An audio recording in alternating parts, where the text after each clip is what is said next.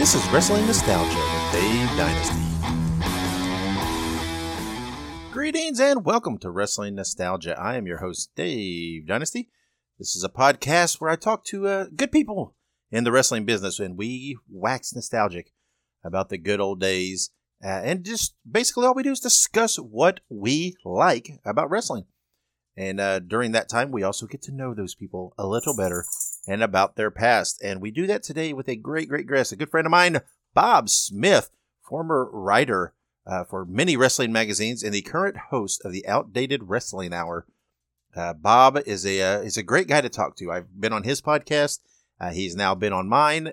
He will be back again in the future because, I could just talk for hours with Bob. We got a great interview coming up in just a bit.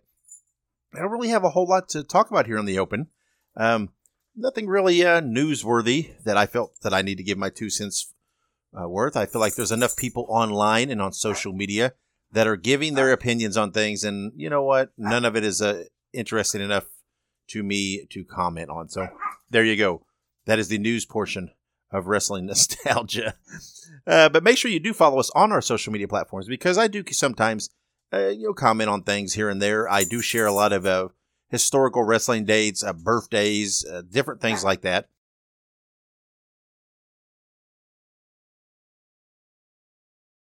So you can follow me on Twitter at the Dave Dynasty. You can also look me up. I'm on Instagram. I'm on Facebook. I'm on Threads. All those things. So look me up there. But Twitter or X or whatever they call it now is the best place to follow me at the Dave Dynasty. Make sure you also follow me or subscribe to me, on YouTube, youtube.com/The Dave Dynasty, where I post lots of classic wrestling and all of the podcasts I do. So there you go. That's the way to follow me. That's the way to see those things. But now let's take a quick little break. And when I come back, I will have Bob Smith on to chat. So stick around. If you like horror movies, be sure to check out Dave Dynasty and Ike Isaacs on the Listen to Their Screams horror podcast. It is available on all podcast platforms and on social media at Listen to Screams. That is Listen, the number 2, and Screams. All right, and welcome back to Wrestling Nostalgia. At this point, I'm joined by Bob Smith, a former Pro Wrestling Magazine writer and the host of the Outdated Wrestling Hour. Bob, how are you?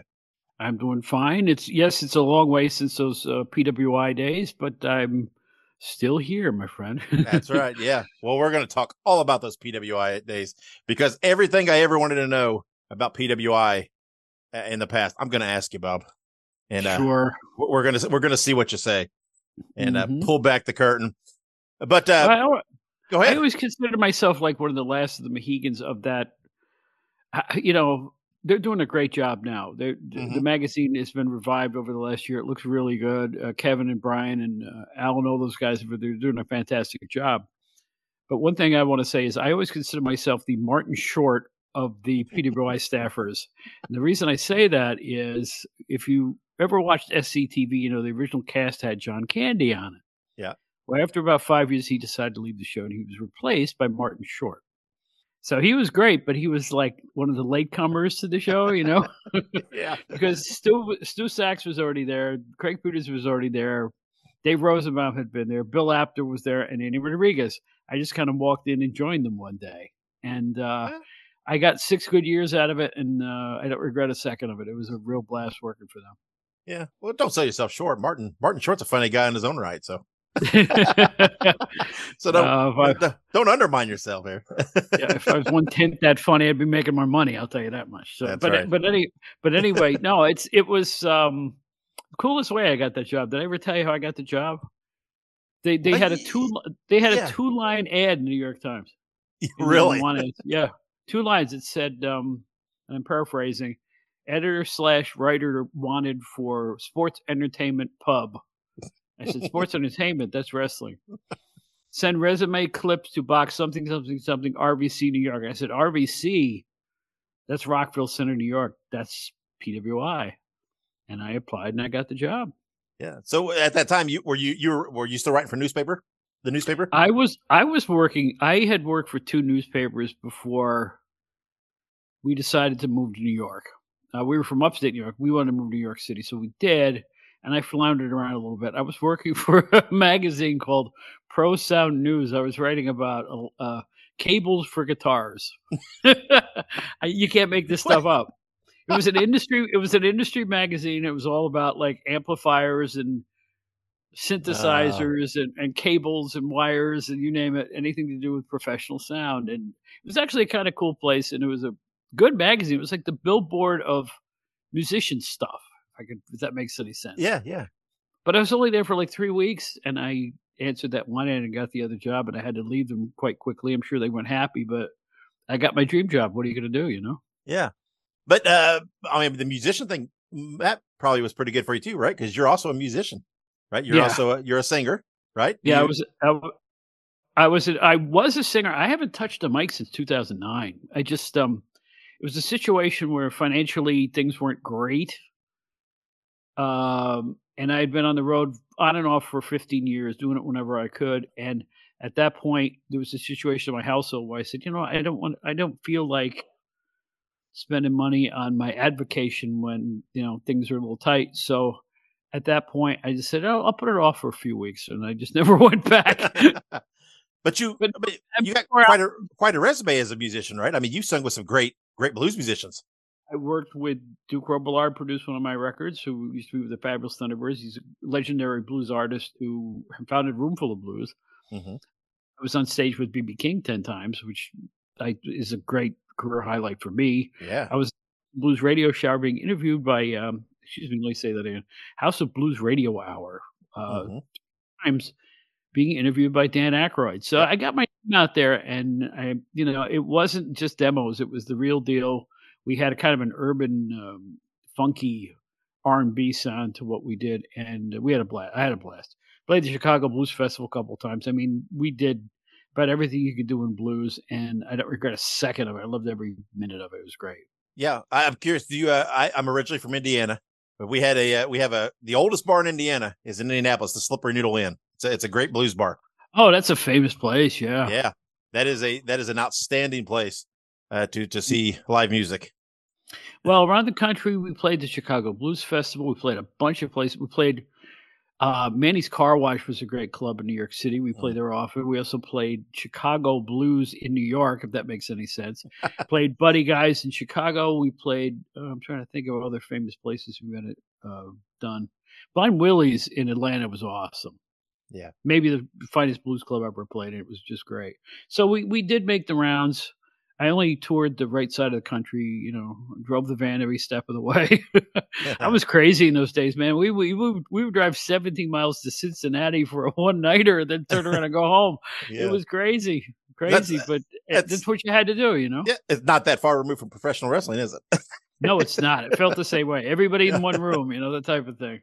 Yeah. Crazy. We were nuts. Driving all night for a hot dog and a handshake. I mean, it's not. Well, no, the money was a little better than that, but because a lot of times if you played a better venue, they'd put you up for the night. Yeah, right. So I'd say about half the time, though. In blues, you'd play an amphitheater for a blues festival, but you'd precede it with 5 gigs in tiny little bars on the way down and on the way back, just to keep your expenses up. So. Yeah. It had its ups and downs. I loved all of it. It was great. And again, I worked with great people locally here in the New York area. Oh gosh, I sometimes forget how lucky I was. I really do. Yeah, I'm a huge blues music fan. I went to the Slippery Noodle all the time. I've gone to many festivals and everything. Love it.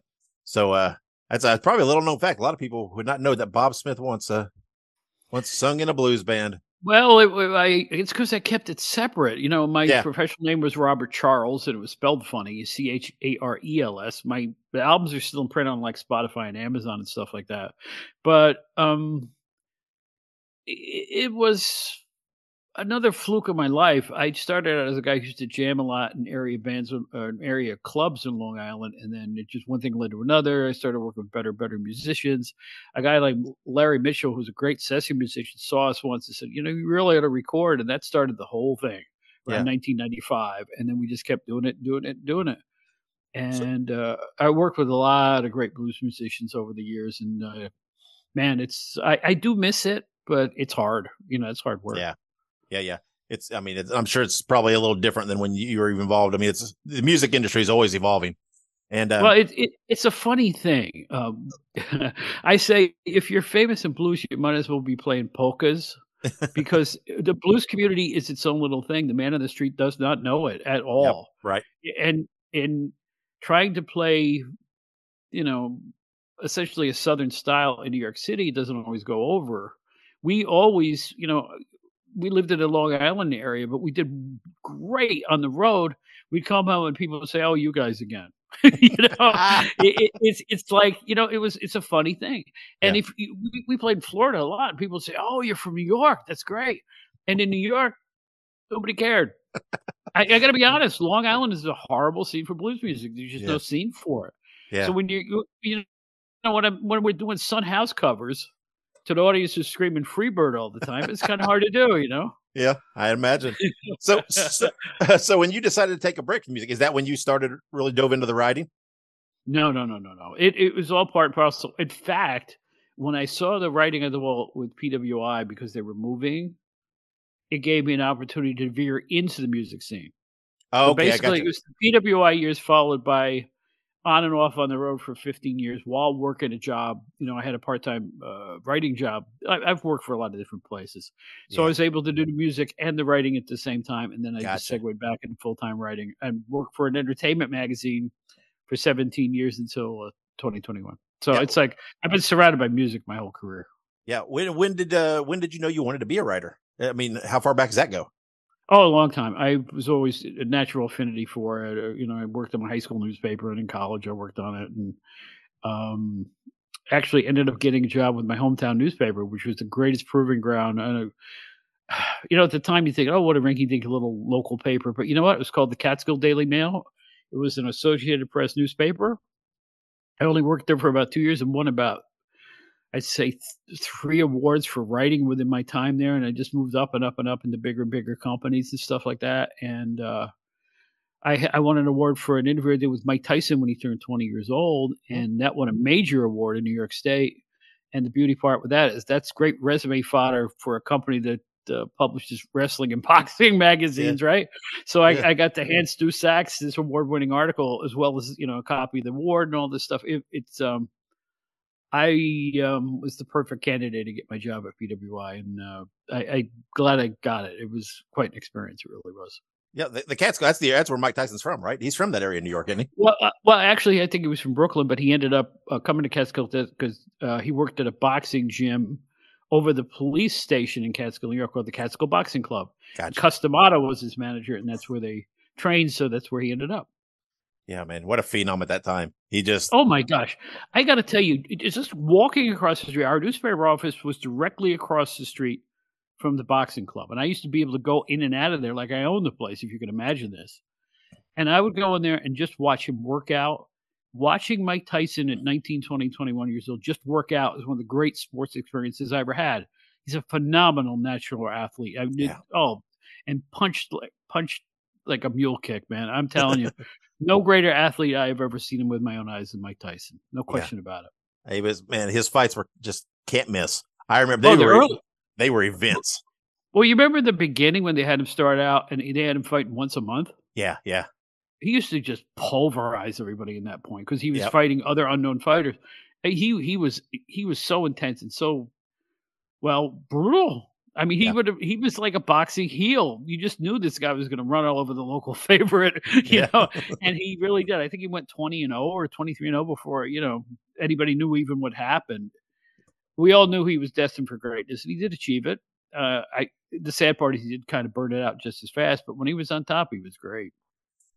Yeah. So then let's talk about when you're with PWI. Like I could talk boxing and blues all day, but this is a wrestling podcast, so I guess. Oh, that's right. Yeah, we'll transition over. Okay. And one thing that everybody knows you wrote for PWI, but one thing that maybe they don't know is you were an integral piece in the development of the PWI 500. It was okay. You're right about that, but I will put all the rumors and all the factual errors to rest right here on your podcast. Well, all right. Number one, Wikipedia says that Bill Apter wrote the first two 500s. Nope. I did. Yes. And ask Bill, and he will tell you that. I have a question about that because okay. now, if I'm right, the idea kind of spawned from Stu Sachs, right? Yeah, he kind of threw Yes, it out there. well, we're having one of our usual meetings, and he was thinking, well, the ratings we need something to juice sales a little bit. I think he said something like, the ratings are so popular. Why don't we do a the list of the top 100 wrestlers? And I chimed in and I said, 100. Why don't we do 500? What an idiot! And then he said, "You think you could do it?" I said, "Sure." I did it. I know. I'll tell you what. You have to remember, this was 1991. The first one was no cell phones, no internet, no way to research other than your whatever you knew yourself and whatever you had in the office to. We did have some charts and stuff like that we were making up on the wrestlers as we went along. But I will say, it was a daunting task. I mean, it was pre-laptop computers, my friend. Yep. It was we used a word processing program. We didn't have computers. Can you imagine this? No. And what happened then when you got down to those low ranking guys that nobody knew? Those were easy for me because I got to be honest with you. I was a wrestling junkie. I watched everything. I saw everything. I traveled everywhere. The lower ones were easier than the middle of the list, if I can be honest with you. The top was easy. The bottom was easy. It was trying to figure out who's in the middle that was hard, if that makes any sense. Because everybody knows who the superstars were at that time. It was guys like Morgus the Maniac at the bottom and Zeus and, Aki Dildaki or whoever's, losing in Indiana that week. You know what I'm saying? Yeah. So it was the middle guys that were hard. And you know what else made it hard? I was just talking to Al Castle about this on my podcast. And we were talking about, how did you rate a guy like Bobby Eaton back then? Because he wasn't a single. He was strictly tag teams. How did you quantify him in a list of top 500? And I'm looking back and I'm thinking, boy, we probably gave him a little bit of a short shrift. He's one of the greatest wrestlers of all time. You couldn't rank him in the top 20 because he wasn't doing singles matches. Right. You see what I'm saying? It made it a quandary. A lot of things made, like, how do you weigh wins and losses? How do you weigh championships? We figured it all out at the time. I don't remember how, but we did. We figured it all out back then. But no, it was basically a team effort in terms of coming up with the concept. I credit Stu Sachs. I'll continue to say it was his initial idea. I kind of honed it, and then it became what it became. And I'm really proud of it because, heck, people take this stuff seriously all these years later. Yeah. Yeah, well, Sachs, I read that Sachs, he told a story, I believe it was the very first 500, that he said that Stanley Westland came in to the office on a Monday morning and said, hey, somebody left the light on all weekend. And, and Stu said, nope, Bob was here all weekend, writing those bios and working on the 500. Actually, I think it's more intense than this. I believe what happened, and I'm hoping my memory bank is still, but I think I'm right about this. Stu says, you almost got me in trouble. And I said, why? He said, well, Stanley was coming home from some event. He was out somewhere at midnight. He saw the lights on. He was going to call the cops. We had this 5-story building, and the wrestling department was on the top floor. And he said, lights are on. Somebody's in the office. And Stu had to calm him down, going, that was Bob. He was burning the midnight oil to get this article finished. I ended up getting a nice bonus for that. Yeah, that's the first year. The first year anyway, because they really did see me. I think for about 3 weeks I worked night and day, weekends. It was just that mound of material to put together back then. Yeah. Now it would be much easier because you have files, you can save things, stats and figures. You use Excel documents to keep track of stuff. But back then it was all a stack of papers. You know what? I'm proud of it. The first two weren't perfect. We had a computer glitch with one of them. I think a few names got left out of one of the years. But I'll tell you what, I knew people were taking it seriously when Chris Candido walked up to me one day. I think in Memphis, he said, "How come I went down 30 in the?" And I went, "Oh my gosh, these guys are taking it seriously," and they did. Yeah. Well, so I think people still kind of look at it that way. I looked at it as an informative list. And even said, I think it said in the intro to the original one, that just making this list is a prestige thing. You shouldn't feel bad being in the lower because this means people know who you are as a wrestler.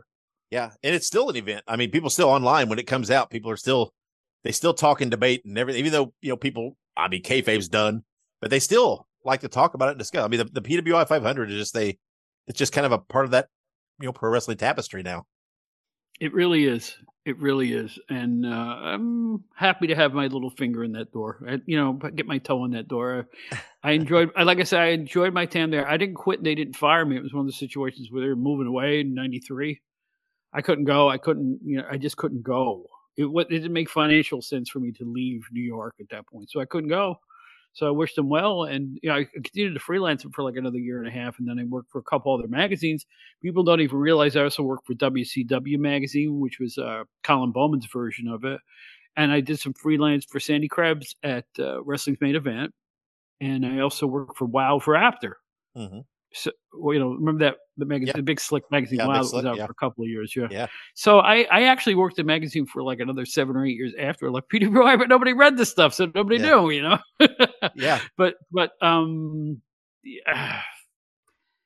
I finally got burnt out around 97, 98 or something like that. I think I just got tired and I went into a different direction. But I ended up doing like entertainment writing for 17 years here in the Long Island, New York area.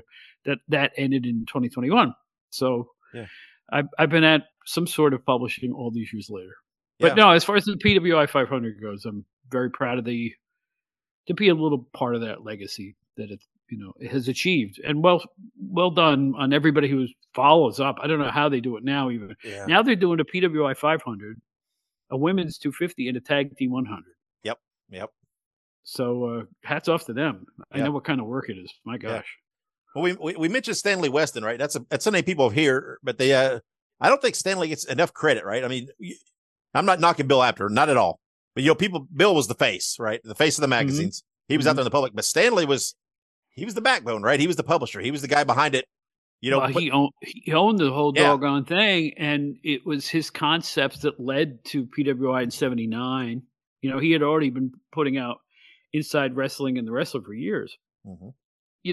One thing led to another, and he brought in Stanley was brilliant. First of all, when the magazines caught fire in the early 80s, he decided to build a building on Maple Avenue in Rockville Center, a 5-story building. And what he did, this is how smart he was. Magazines are doing great. So he built a 5-story brand new modern building and used the top floor to put our publishing company. He rented out the first 4 floors to different companies, filled the building, and two major sources of income, both as a landlord and as a magazine publisher. How smart is that? No, that's seriously. Right. Yeah. He was a smart man. He really was. I didn't know him during his glory years because he had been in publishing since the 50s, right through the 60s, 70s, 80s. And when he sold in 1992 or 93 was when he decided to sell. But, I mean, his flavor of publishing, very gritty. He also did Western magazines and juicy detective magazines. You know what I'm saying? That pulpy style. Yeah. And he brought that pulpy style into the wrestling world. And some people appreciated it. Some didn't. Like the Apartment House Wrestling featurette. Do you remember those? I do, yeah. And they were a source of controversy for a lot of it. And poor Apter had to put up with it. Wrestlers didn't like it. Yeah. They had wrestlers saying, I don't want to be in a magazine with that porno stuff in it, and for real, it was a real source of consternation for poor Bill, who was just trying to, cover the wrestling. Mm-hmm. But in any event, Stanley was one of a kind. He could be a very funny guy. And you know what? He was completely hands off. This is going to sound really funny. He let Stu Sachs lead the team. Craig Peters also was considered upper management, as far as editorial went with our wrestling magazines. And he let us do what we wanted. He didn't interfere with any decisions we made. We were in charge of what we printed and how we printed it. And I give Stanley credit for that. He just sat back and counted the beans, and I think he was smart to do it because he had a really good staff there. Yeah, that's what smart ownership does, right? They put the right people in the right places and let them do their thing. And that's how good sports teams work, right? That's right. Well, it's supposed to work. Yeah. right. Yeah. You must be a Met fan like me, I guess. No, I'm a Cardinals fan. And, there you go. All right. And we're kind of in that same boat here recently. Mm-hmm. But And another, I mean, besides the PWI 500, another very popular issue the PWI does is the year-end awards issue. Right. And so tell us a little bit, how does this work, right? Because how are these winners determined? How are these numbers of votes determined? What was that like in the day doing those? I can tell you right now, and I will stake my reputation on it. Of course, I have no reputation, so who cares? But I will stake my reputation on the fact that they were accurate reflections of fan votes, of the people who wrote in and said. Now, I will not vouch for the totals of votes. Yeah. Let's put it this way: the vote totals were similar to Andre the Giant being 7'4", if you know what I mean. Yeah, and undefeated all those Fair years. enough. Fair enough, right? Okay. No, but seriously, they were very, very accurate reflections of what the fans. For instance, if it was just for selling magazines in 91 or 92, how did the Jerry Lawler and Jeff Jarrett feud against the Moondogs win that category of feud of the year? Because they'd earned it. That's what the votes were for. Yeah. We had covered it. And, there were tape traders around back then, too. Yeah. So everybody saw these really violent matches with that version of the Moondogs and Richard Lee and all this stuff. And they deserved to have a feud of the year because it was like every match they had was like the Tupelo concession stand brawl all over again. Yeah. That's the kind of action that it was. And it deserved to be feud of the year. And I'll just rest my case on that. It was the vote totals were an accurate reflection of what the fans were thinking. They really were. Yeah. So you don't ever think there was any during those years when the WWF was not keen on letting their wrestling, on the photographers and everything else, made it difficult for you guys, right? Because they were doing their own thing, right? And they didn't want Vince didn't want competition. Was there ever any leaning of, okay, well, we can't get the guy with the plaque, so maybe we need to? I mean, you don't think there was any of that to be said for any of the winners? I don't quite understand what you're asking. In other words, do we choose our winners based on accessibility? Maybe. Did that influence at all? No. I remember us giving WWF stars the awards, even though they were never going to get them. Yeah, right. No, that wouldn't make any sense. You had to, you had to swallow hard and just do what was right, and you had to reflect. Hey, we still had Hogan on the cover of all those magazines. We had no access to him. Yep. You know what I'm saying? So, you don't want to kill the golden goose. By the same token, it was an uncomfortable situation covering them because they, oh, dude, we used to go to Madison Square Garden. Our photographers would sneak 400 millimeter camera lenses into a Subway sandwich bag and bring them in a sack and shoot from the 300 level seats at the old Garden.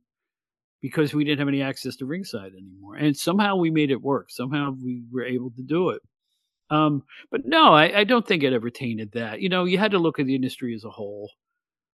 And, it was New York and the WWF was based in the area and they were the most popular. They were the most national and you couldn't ignore it. 800-pound gorilla in the room, you had to cover it. And, they won their share of awards, I think, like everybody else did. So during my tenure there, no, I didn't think there was any bias toward anything other than the people we felt were deserving of those awards, or the fans, I should say. Yeah. So moving on, then how were assignments for articles? How did those come up? Did you guys just have a meeting where you pitched ideas and threw out there? Did Stu say, okay, we want to cover this guy this month? This is what's going on the cover, or how was it a mix of it all? Or it's a mix of it all, and you're pretty close to accurate. But I will say this: we did so many different publications. Yep. Right. Sports Review Wrestling, Inside Wrestling, The Wrestler, Pro Wrestling Illustrated, PWI Weekly, on, Superstars of Wrestling, and on the titles went. We would probably do a magazine a week at least during my tenure there. One magazine a week. We had an art staff. We had, Ken Morgan, bless him. He was the real flavor of the Rustin magazines when I was there. Those great covers he used to do and the great layouts of Ken and his staff. So weekly we'd have an editorial meeting, right? Mm-hmm. Pull our rolling chairs into a circle. And here comes Apter, and he has a stack of photographs. Here's some from Memphis. Here's our NWA stuff. Here's our WWF stuff. Here's an indie card that's interesting. Bob, what did you shoot recently? Okay. We put all the photos out. We determined what we want to cover.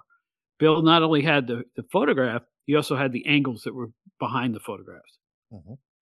So we could assign articles based on both what we shot in house, plus we hired all the best photographers that were freelance at that point. Everybody from Bill Otten and Linda Rufa to any name you ever saw, Dr. Mike Lando, they were all in our magazines. Mhm. If you could think of a photographer, they worked for us. So we had a whole freelance team as well as our own staff.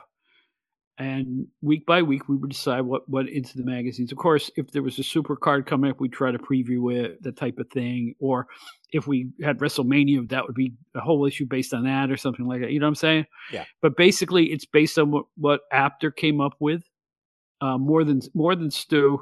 But they would go over it too. Stu had ideas. We all had ideas for stories. I would pitch ideas. Sometimes they get accepted. Sometimes they wouldn't. It's like being a writer with Saturday Night Live. Sometimes your sketch gets on the air, or sometimes it doesn't. Yeah. But it basically was. It was a team effort. I will say this for that job. It really was a collaborative effort. You say, well, it was the Apter Mags, that's the name that Meltzer gave the books. Yeah. But you know what? It was really a good collaborative effort. But we had 5 writers and 3 photographers, and we all kind of worked as a team. There wasn't any stress in terms of, I didn't get in or this type of thing. We all had a job to do, and we all did our jobs, and we all had different things to do. I got to do the ratings, which I loved. So, long story short, it was a collaborative effort based on the material we had. Yeah. Did you ever view yourself as kind of it's kind of a mix of a journalism and a creative writing in some aspects, right? Because you're reporting some of the happenings in wrestling, mm-hmm. but at the same token, you're kind of trying to add to it, right? You're trying to add a little depth to these angles and try to, like you're breaking something. Does that make sense to you? It does. And you know what? The thing about the London publications or the Stanley's magazine company, we all had news backgrounds. We all were writers in one way or another. I want to cover journalism or awards long before I started with PWI. We had people on our staff that used to work for Newsday. Our boxing department was first rate. Steve Farhood and everybody there.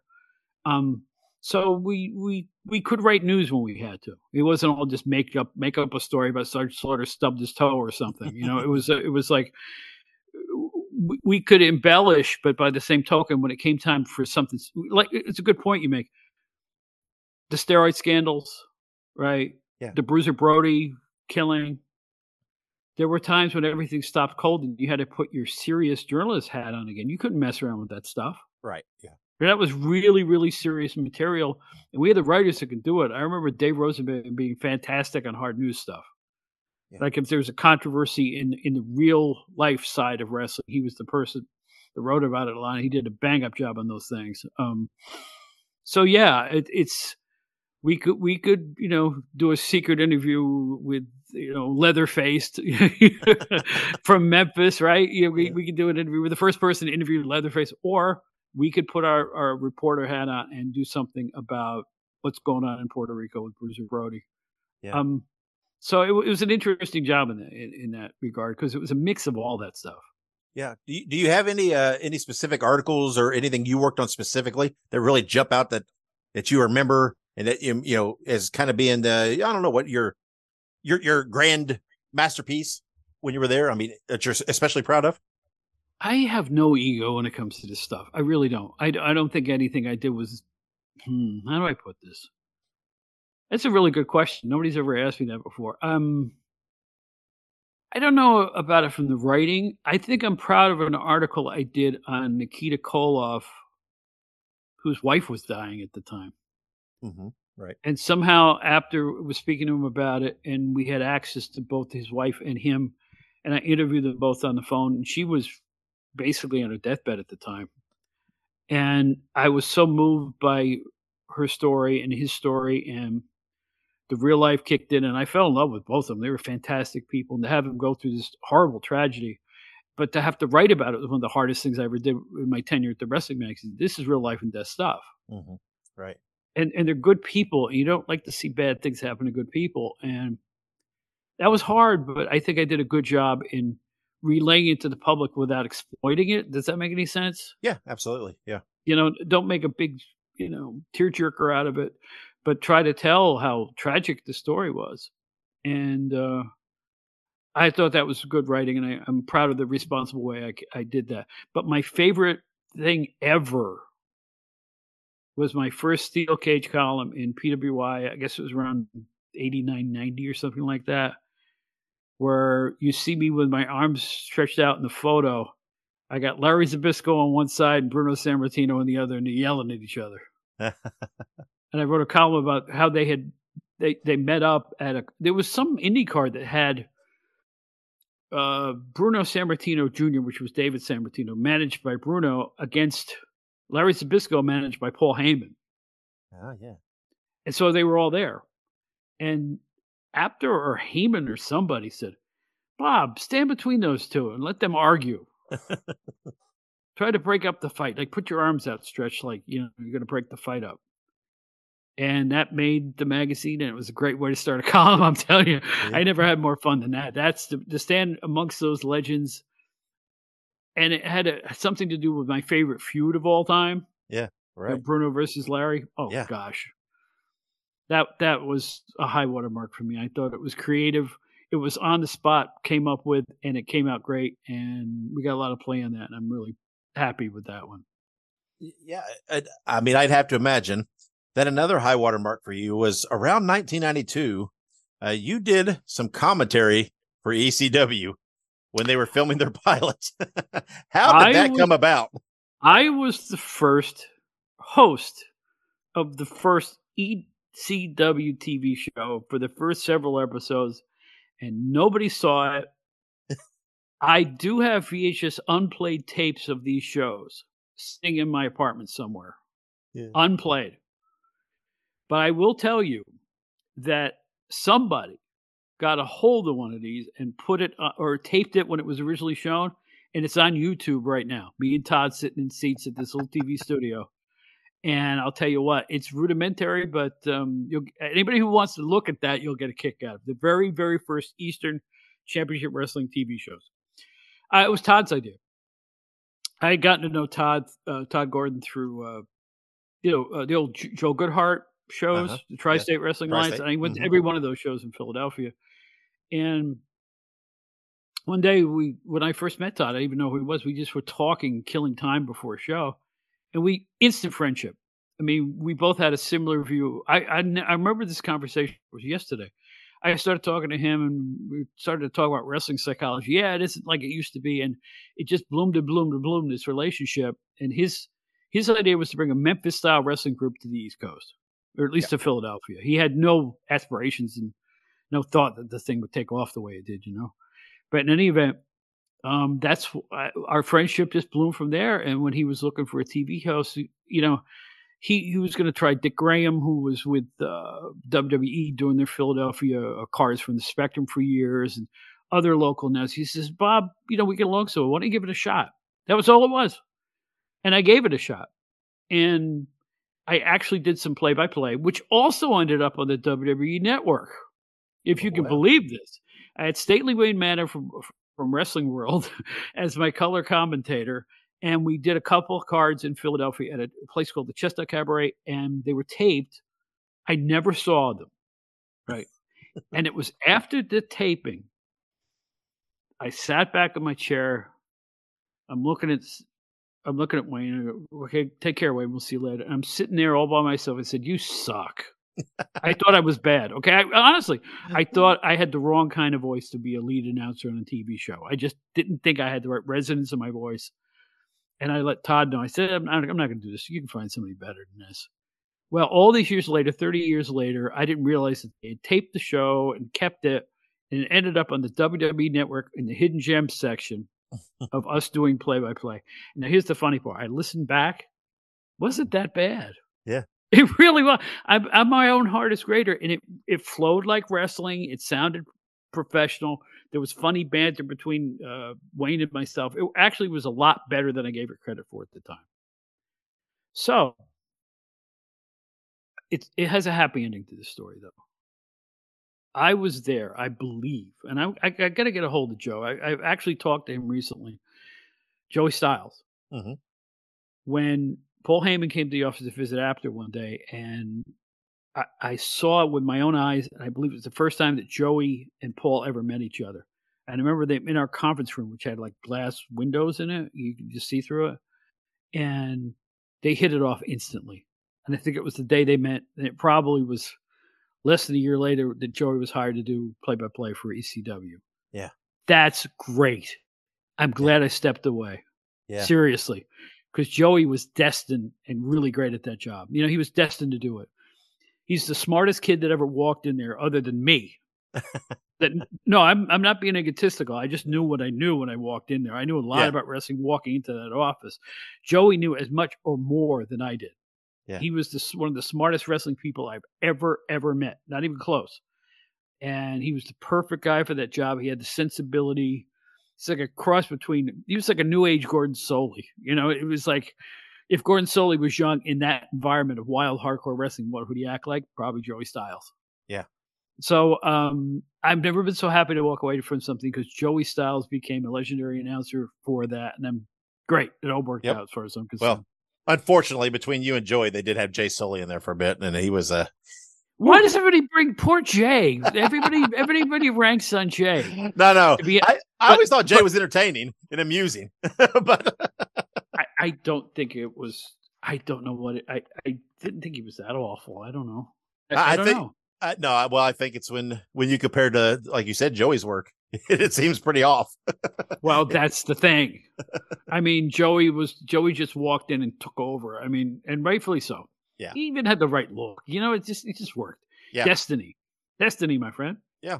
I mean, much like Lance Russell and those guys, he brought almost a sense of sensibility to the chaos, right? I mean, you respected him, you listened, you believed him. And you make a great point there. Isn't it amazing how the best wrestling shows have the right announcer for that show? Like Lance Russell and Dave Brown in Memphis. Mm-hmm. Or Sam Menaker. Yeah, absolutely. Right? Yeah. Was he perfect for that or what? He was, yeah. You can't even imagine another voice. In fact, when they tried other voices, it never seemed right again, did it? Nope. And then you have somebody like Joey who new, old. He was, I don't know if I mentioned this. Joey was an intern with our magazines and wrote a heel column in one of our magazines. He had a heel column written in a rule breaker voice, yeah. And I believe we put out a magazine called Wrestling's Bad Guys for a while. Uh-huh. Our first magazine ever to have nothing but praise for bad guys in it, which was a new concept. I don't know how well the magazine did, but it's not around anymore, so that should tell you everything you need to know. But in any event, Joey and I actually worked together, and I remember I showed up once at an ECW show, and he doesn't know I was going to be there. It was like a home week. He's such a nice man. Oh, my gosh. Great guy, Joey Styles. I can't talk about him enough. I think he's just a wonderful human being. Yeah, well, you said you worked for Apter at the WOW magazine stuff, but did Apter, did he publish or print the ECW magazine? Because it had that same style as WOW, that glossy style. I'll be honest with you, I've never seen the ECW magazine. It's very much like WOW. I guess that would have been though after you had stepped away from wrestling writing though, by what you said. So probably, yeah. I never saw it, so I can't make a comment on it. I just don't know. I don't recall. It didn't last long. Well, they never do. That's the problem with these wrestling magazines. Oh, I worked for two different versions of WCW magazine too. The first one, people don't realize, was printed by GC London. It was our staff that did it. Yep. The first edition, and then for some reason that went away, and then it was revived by Colin Bowman, the magazine publisher out of Florida, and he hired me to be one of his assistants, and I worked there on and off for several years. Through the NWO era and all that stuff, and until they decided to do it themselves, and then they killed the magazine off the same way they killed WCW off, through decisions. But anyway, I don't know what to say other than my phone kept ringing. When it wasn't Colin Bowman called me, Sandy Krebs called me. So how'd you like to work for me? And then after says, I need somebody to work for WOW. My phone rang and rang for years until, I'll be honest with you, my life took a different turn. I was really busy, and I had to stop freelance. I didn't even have time to freelance, and I had to stop writing wrestling at that point. That's all it was. Yeah. So you did the commentary. Was there anybody ever approach you to do anything else? More commentary, a managing thing, anything like that there in the Northeast? Two things. Number one, I did some color on IWCCW with Brian Webster once. In fact, once it was just Brian and I in the booth for an entire 3-show taping once. I don't know if the stuff ever got shown or not. I'd have to check out the Savoldi video library to see if that stuff's on there. But as far as I'm concerned, Mario Savoldi once told me, anytime you want to show up, you're on the show. He liked what I did for him. And, but no, it wasn't a serious thing. WCCW, it was kind of, it was, Brian was great. Brian Webster's a great play-by-play guy, but I don't even know how I ended up doing color for them, to be honest with you. It just worked out that way. They had also Mike Mittman doing commentary for them. So Yeah. I guess they just liked me and threw me on the show. So that was fun. But no, nobody in a serious way ever said, Bob, come and do commentary. What was the other part of the question? It's a two-pronged question. Well, I didn't know if anybody ever approached you about doing something a little more in front of the camera, a little more managing or a commissioner type thing or anything like that on independent shows. I was told early in ECW, they were having trouble with some booking. I'm talking the earliest Eastern Championship Wrestling. Mm-hmm. And the wrestlers supposedly, I'm not going to say who said this. I don't want to talk out of turn, but I know this was said to me on the phone. We were sitting around in a circle. One of the wrestlers said, you'd be a perfect booker for this, for early Eastern Championship. He said, you know all about wrestling. All the guys respect you. We're going to talk to Todd about maybe bringing you in. And that's all I ever heard. I never heard anything else about it. Yeah. So I don't know if that's true or fake, or I don't know what it was, but I was told that. No, you know what? I would have loved to have tried booking because, like I said, my favorite wrestling trips was where I got to talk to Jerry Jarrett and Gordon Soley. Not the wrestlers so much. Not that I didn't enjoy talking to the wrestlers, but the people involved with the nuts and bolts of making wrestling. What makes a star? What makes a good card? What makes a feud? What sells tickets? That's the stuff that fascinated me then. It still fascinates me now. It's what I like about wrestling. Yeah. How you can manipulate people into feeling emotions and want to come out and see wrestling. I would have really liked an opportunity to work in any behind the scenes capacity for a wrestling organization. It never did happen though, for whatever reason. It just, if I was being thought of, like, for instance, when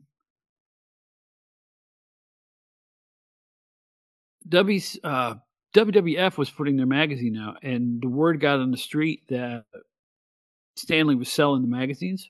Mm-hmm. The first person that got hired wasn't a writer. For Roy London, one of our photographers, was hired by WWE for their magazine. And I don't think they approached any of our writers, which surprised me. Yeah, because they knew obviously we were all looking for work. So they just looked at the photography. I don't think they looked at the writing staff. Either they had a full staff or whatever. And I will be honest, during the last 30 years, I have winged the occasional resume out to WWE, and I have heard bupkis. So I don't know. I'm probably too much of a fossil to work in the industry now, but. Not for lack of trying, we'll put it that way. Yeah, well, it's so different now. I mean, everything is so corporate and everything now. But you've kind of transitioned over to what's almost the modern form of journalism in podcasting. Yeah, you develop and host. Boy, do I love it too. Yeah, go ahead. I didn't mean to cut you off. No, you're fine. You develop and host the Outdated Wrestling Hour. So what brought you back? What made you decide? Hey, let's do this. Well, to be honest, the year of 2021, I think I spent as the co-host on John Arizzi's podcast. Mm-hmm. John decided to go in a different direction at the onset of 2023. The minute he made that decision, I said, he's making a mistake. I'm doing my own thing now. And I started it on a whim with that wild hair up my butt. And I got more and more into it. I talked to famous podcast. If there's a podcast out there, I've talked to them in private, picking their brains, picking their minds. I'm a geek for buying equipment. Like I said, I'm talking to you through a brand new microphone now. I mean, I try to make it sound as good as I can. I research what I talk about. I try to get interesting guests that are off the beaten path a little bit, and it's worked. I just wanted to be in radio when I was in college. I went to SUNY Brockport, which has a communications. You get a communications degree up there. I don't have a communications degree. I didn't last there that long, but I will say that it was always my goal to be on radio when I was a kid in my teens. I loved radio and I wanted to be a radio guy. Never had the opportunity to do it. Real life takes over sometimes, it leads you in a different direction. Yep. But all these decades later, now I can do the modern version of radio, which is podcasting. Yep. Absolutely. But but go ahead. I'm sorry. I was gonna say it's almost like the perfect storm of all your past, right? It's your your stage experience and music experience, your journalism experience, your experience at shows and just attending and just being a fan. It's almost like all these things meld together perfectly for podcasting. I think you're right, and I think that's the other thing that really I should appreciate with John Arizzi, because I'll tell you this: I did not know how, and I didn't dream, Dave, that people remember what I did from all those years ago, or would even care. And I found out through doing that podcast, the John Arizzi Pro Wrestling Spotlight, that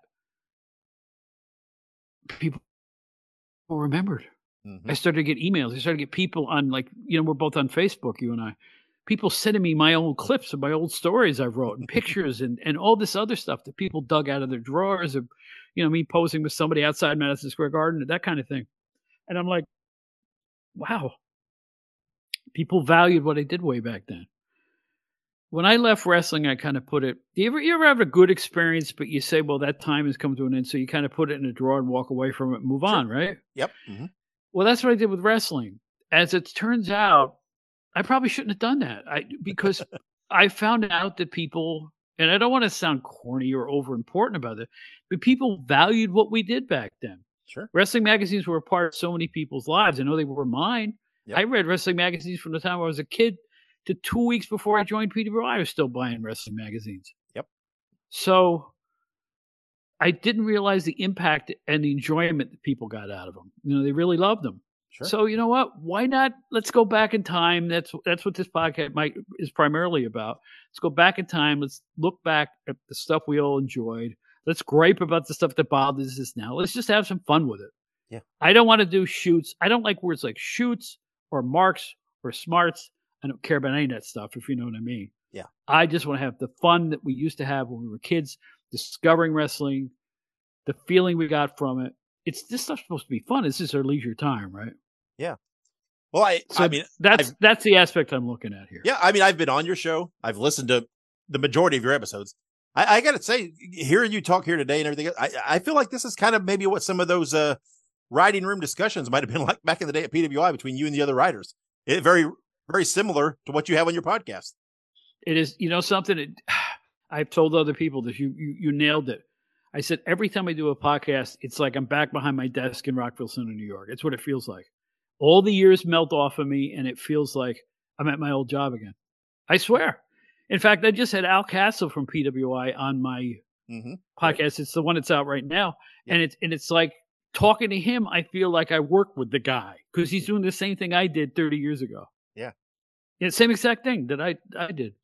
So it's funny how life comes full circle. I don't know what luck led me to being kind of rediscovered again, but I'm enjoying every moment of it. And I'm not doing it for the money. As a podcaster, we don't do it for the money. Nope. If you look at it that way, you should look elsewhere. Yep. But you know what? I've already exceeded my expectations in terms of listenership. And I'll put it this way. I'm not losing money doing this. Right. Yeah. So how can I not be having the time of my life? And something, this is my fountain of youth right here. So I'll do it, like I say, until it seems unseemly or I get too old to do it. But for now, let's have some fun, Yep. I mean, I agree. That's, I love talking to people. I love telling stories, hearing stories. And this is podcasting to me, this is my way to stay somewhat involved in the wrestling business. This is what I have. And, if we're preserving a little of that history, all the better too. Right. This is the modern way to do that, right? To tell those stories, preserve those stories. Oh yeah. And you know what? Some of this has been magical for me. I had Paige Von Hess Sutherland on a couple of months ago. Mm-hmm. I know you know who she is. Yep. You probably know her personally because she's such a nice lady. Yeah. And her dad, Kurt Von Hess, the German heel, was one of the first wrestlers I ever remember seeing at 10, 11, 12 years old. And I tell her this. And the impact that he had on me, he was on my local TV. And, she's getting choked up and I'm getting choked up. And we're finally looking back at the time we were younger, we were children, and loving the hell out of professional wrestling. And you know what? It's magic. Yep. There's something about the camaraderie, such a silly, violent sport that professional wrestling is somehow brings people together in a way that nothing else does. Not even baseball, because I'm a huge baseball fan too. Yeah, me too. It's a community unlike anything I've ever seen or been around. And I'll be honest, so many of the people are just great folks that have been involved in this industry. So yeah, people can talk about the steroid era and this is bad and that's bad and this happened and that happened and corporate, everything's corporate now and this and that. I'm here to tell you there's some really great people in professional wrestling world, and why not celebrate the good stuff too? Yep. I agree. That's what I always say on my shows is, you know what, just talk about, support the stuff you like, and just ignore the stuff you don't. I mean, no, why even bother? I mean, it's just, if you don't like it, if it's a problem, just ignore it.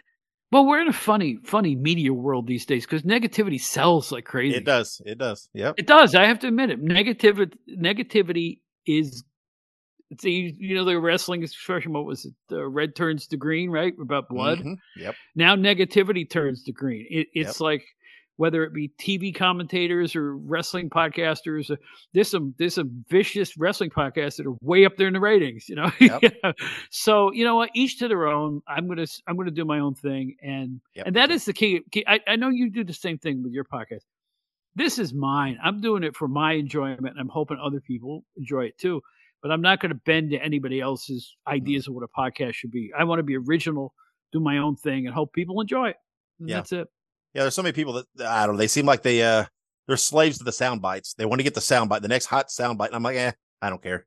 I don't need that kind of attention. If that's how it's going to come, then I don't want it. It's funny. I got my first real national news break on my 15th episode, 20th episode, whatever, when Todd Gordon came on. Yeah. I was the first media person to interview Todd before his book came out. And I did it 2 months before the book came out, right? Right. Uh-huh. So the quotes start flying all over the place. Yeah. One of these SEO wrestling websites picked up on the story and quoted it all over the place. And I see it on one site. I see it on a second site, third site, fourth site, fifth site. Next thing I know, even Meltzer reported it. And it was just quotes that Todd made on the show, which were not inflammatory, just surprisingly rancorous. You know what I'm saying? Mm-hmm. If you read Todd's book, you know what I'm talking about. Absolutely. Yep.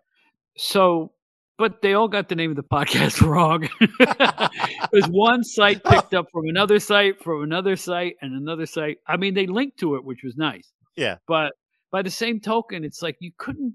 The Outdated Wrestling Hour is not that hard. They call it the Outdated Wrestling Podcast. I'm like, oh gosh.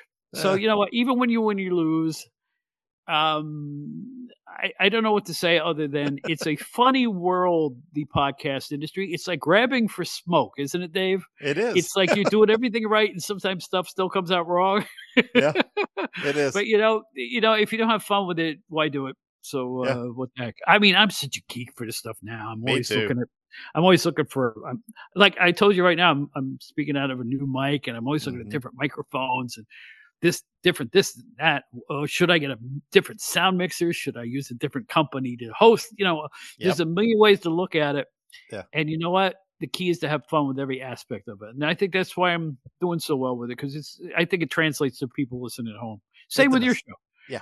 Same with your show. Your show is a meat and potatoes look at real nostalgia that you can't really get anywhere else. So like I say, I'm a fan of your show too, because I appreciate that. There's a need for this kind of stuff. Yeah. I mean, I only talk to people that I like and I enjoy, because I figure, hey, if I want to hear it, then there's other people that want to hear it, and if it's something else, then there's other shows for that. I mean, I don't talk to anybody just to talk to them. I have to have an interest in them. Well, there's the thing. I'm going to bring a couple wrestlers on in the next few weeks, and I'm not interested in shoot interviews. Mm-mm. I'm not. I don't care that you had an argument with Biff 30 years ago. I don't. I am more interested in what they actually did in the ring, their feelings about the sport, how they feel about their accomplishments, and did they enjoy their careers. I want to be around the more positive aspect of things, because you can find the dirt everywhere. Dirt is too easy now. Yeah. I've had a couple guys on, and then after the fact, I've got people that have messaged me and be like, well, they were working you, right? They were just keeping up kayfabe. I'm like, I'm aware, but who cares? If that's what they wanted to do, so be it. I don't care. That's fine. I had a guy on who was originally from somewhere in the Midwest that always played a Russian character, and he kept up try to keep up the Russian accent in the show, and I thought it was humorous. I like I don't care. That's funny to me. I mean, it doesn't bother me. Well, you know what though? Wrestling can't keep a secret anymore. That's the one thing that we'll get a little serious about this. Wrestling can't keep a secret, and that's a problem. And everything is kayfabe, and everything is just shoot, and everything is this or that. Let me tell you, wrestling was way more enjoyable when you didn't know what was going to happen before it happens. Yep. You know what I mean? It's like somebody's supposed to be a surprise on a pay-per-view or something, and then they show up, and you see fans at the arena holding up signs with that guy's name on them because they knew he was going to be there. Yep. How was that better? Yep. It's not better. Nope. You know, it's like, and people are always digging for dirt. We're going to dig this industry right into an early grave, and I don't want to do that. It's you know what I'm saying? I do. It's like everybody wants the see me part, the secrets, la di da. Yep. You know what? Let the others do that. Let the others gripe about this or that. He's not getting used right. I don't even like that terminology. I'd rather not veer into that stuff. Yeah. And maybe I'll be the exception to rule. Somebody wrote me a letter about my podcast. Hey, Joe Happy, you suck because you're always upbeat. You don't look at the bad stuff that's going on in wrestling. You don't look at the horrible stuff that happened in '92. La di da di da. And you know what? There's a million other podcasts where you can hear those things. Sure. Yeah. I mean, I remember being a kid, and you'd watch it, and it's in the back of your head, you knew, right? You knew something wasn't on the up and up, right? You knew. But man, I would go out to the general public, and if anybody called wrestling fake, man, I'd argue with them. I didn't care what I thought I knew, or what I'd argue, I'd defend, because I was gonna keep the act up myself if need be, and the world needs a little more magic. And well, I always talk about this on this. When you and I were kids, I'm assuming you're a similar vintage than I am. Who knows? You may be a little younger, but I will say there was nothing. We all had a coterie of friends in high school that I used to go to wrestling with. Yep. But we would never tell anybody about it because it wasn't cool. Nope, absolutely not. It definitely was the farthest thing from cool. You didn't let the girls know because they thought it was, ucky. They didn't like wrestling at all back then. Yeah. So when you say, somebody would teach you wrestling's fake, I wouldn't care if they said that. But when the same people who said, "Oh, wrestling's fake," found out I was working for PWI, they want to know all the insider secrets once I was there. When they saw my class reunions and stuff. Yeah. So you know what I mean? It's like I think wrestling is the secret thing that everybody likes, but not everybody will admit. Yeah, I've told my kids that about comic books too. I said, "Man, you live in an age when it's cool to be a comic book fan and watch these movies. When I was a kid, I was still reading them in high school, but man, you didn't tell anybody you were reading comic books in high school." That's right. And I read them through my high school years too. Yeah. They were 12, 15, and 25 cents. I remember as the price went up. Remember? Yeah. DC and Marvel, Charlton once in a while. That's it. I read all the superheroes. I never told anybody. Nope. And that's just like with the movies and the shows, like we didn't have any of that one. we had nothing. No. I'm like, you don't understand how hard it was to be a comic book fan back then when you got to a certain age. And not every newsstand had comics, which everybody was looking for the best comics rack in their town. You remember the old spinner racks? Remember those? Yep. Everybody went to the store with the spinner rack because they could hold the most comics. Yep. There was a local drugstore that always had the best selection. That's where I always went and bought my stuff. Me too. Ours was a little newsstand that was inside a diner. Yep. Which was the best? Oh, my memories, my friend. One of my best friends who is, God rest his soul, no longer with us. Some of my best wrestling memories, I don't care what's happening since then, was sitting down at Williams Lunch in Catskill, New York with my friend Rick and taking a wrestling magazine off the stands and talking about it while we had our cheeseburgers. Yep. I've had a lot of experiences. Nothing has been more fun than that. Yep. So, having a good friend who was also into it. Absolutely. I'm telling you, those were the days, my friend. Yeah. I don't want to get maudlin, but it's like, what I'm saying? I think is the glue that holds this wrestling community together. I think we all had moments like that, and we're trying to relive them. Yep. Yeah, I agree. So, well, I think that's it, man. I think that's a good point to start wrapping. It's let's everybody needs to believe in wrestling a little more and quit picking it apart. Quit worrying about it.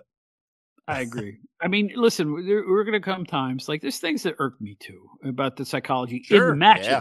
I don't care about the effluvia in the back rooms. Mm-hmm. I'm talking about the way matches are structured and the spots and things like that that are way out in left field. Yep. Sure, that bothers me, and I'll talk about that on my show too. Yep. But overall, no, we still got it. There's still wrestling. Look at it this way: how many other things have faded from the season? There's no roller derby anymore, right? There's none of that. Nope. So we still have it. And you know what? One of these days, somebody's going to put out another product that's going to be utterly fantastic that everybody can get behind. We're all going to have a great time. In the meantime, we can pick and choose between what we see. At least we still have it. Absolutely. Yeah. And like we said, for those of us who aren't hip on the don't really care for the current product, we've got podcasts like yours to talk about some of the good old days, the outdated wrestling hour. Bob, they can find it pretty much on any podcast platform, right? That's all they have to do is go out and look up. I'll tell you what, we're everywhere I can think of. I can't think of any platforms where we're not. There are probably some in Europe or something we didn't catch yet. We even launched about a month ago on YouTube. We put all the old episodes on regular TV YouTube, streaming. It's just our usual, box, our placard there. Yep, I wish I could afford.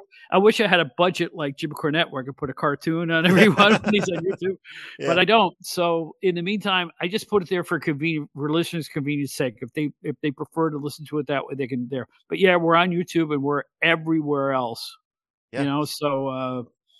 And what besides subscribing to the podcast, is there any other way they can follow you out there on social media? Do you post much else? Yes. Oh yeah, I'm living on Facebook these days. I find Facebook to be the best way to get the word out about the show. So look for Bob Smith on Facebook, and if you can't figure out which of the 18,000 Bob Smiths it is, it's the only one singing with BB King on the lead page of my Facebook. Right. So just type it in, you'll find it. I promise you. It's hard to believe. Yeah, that's the best way. That's the best way to do it. Hard to believe, Bob. Bob Smith, such an original name. That's the thing. I had to differentiate it somehow. At least I've got it.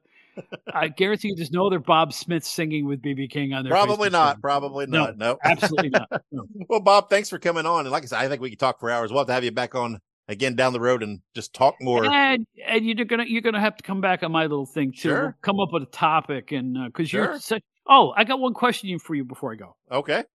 You ever gonna get those tapes digitized? You know what I mean? Those wonderful Bruiser Bedlams that are sitting in your room waiting for the light of day, my friend. I've tried. I'm looking at them right now. They're right here beside me, actually. And oh my gosh. I'm sitting here looking at these. I've got the old whatever they call U-matic tapes. There's just stacks of them. I've got them sorted out by years and everything. And man, the thing is, it's so hard to find somebody that has U-matic players that will convert them nowadays. And you know what? This is going to sound really weird.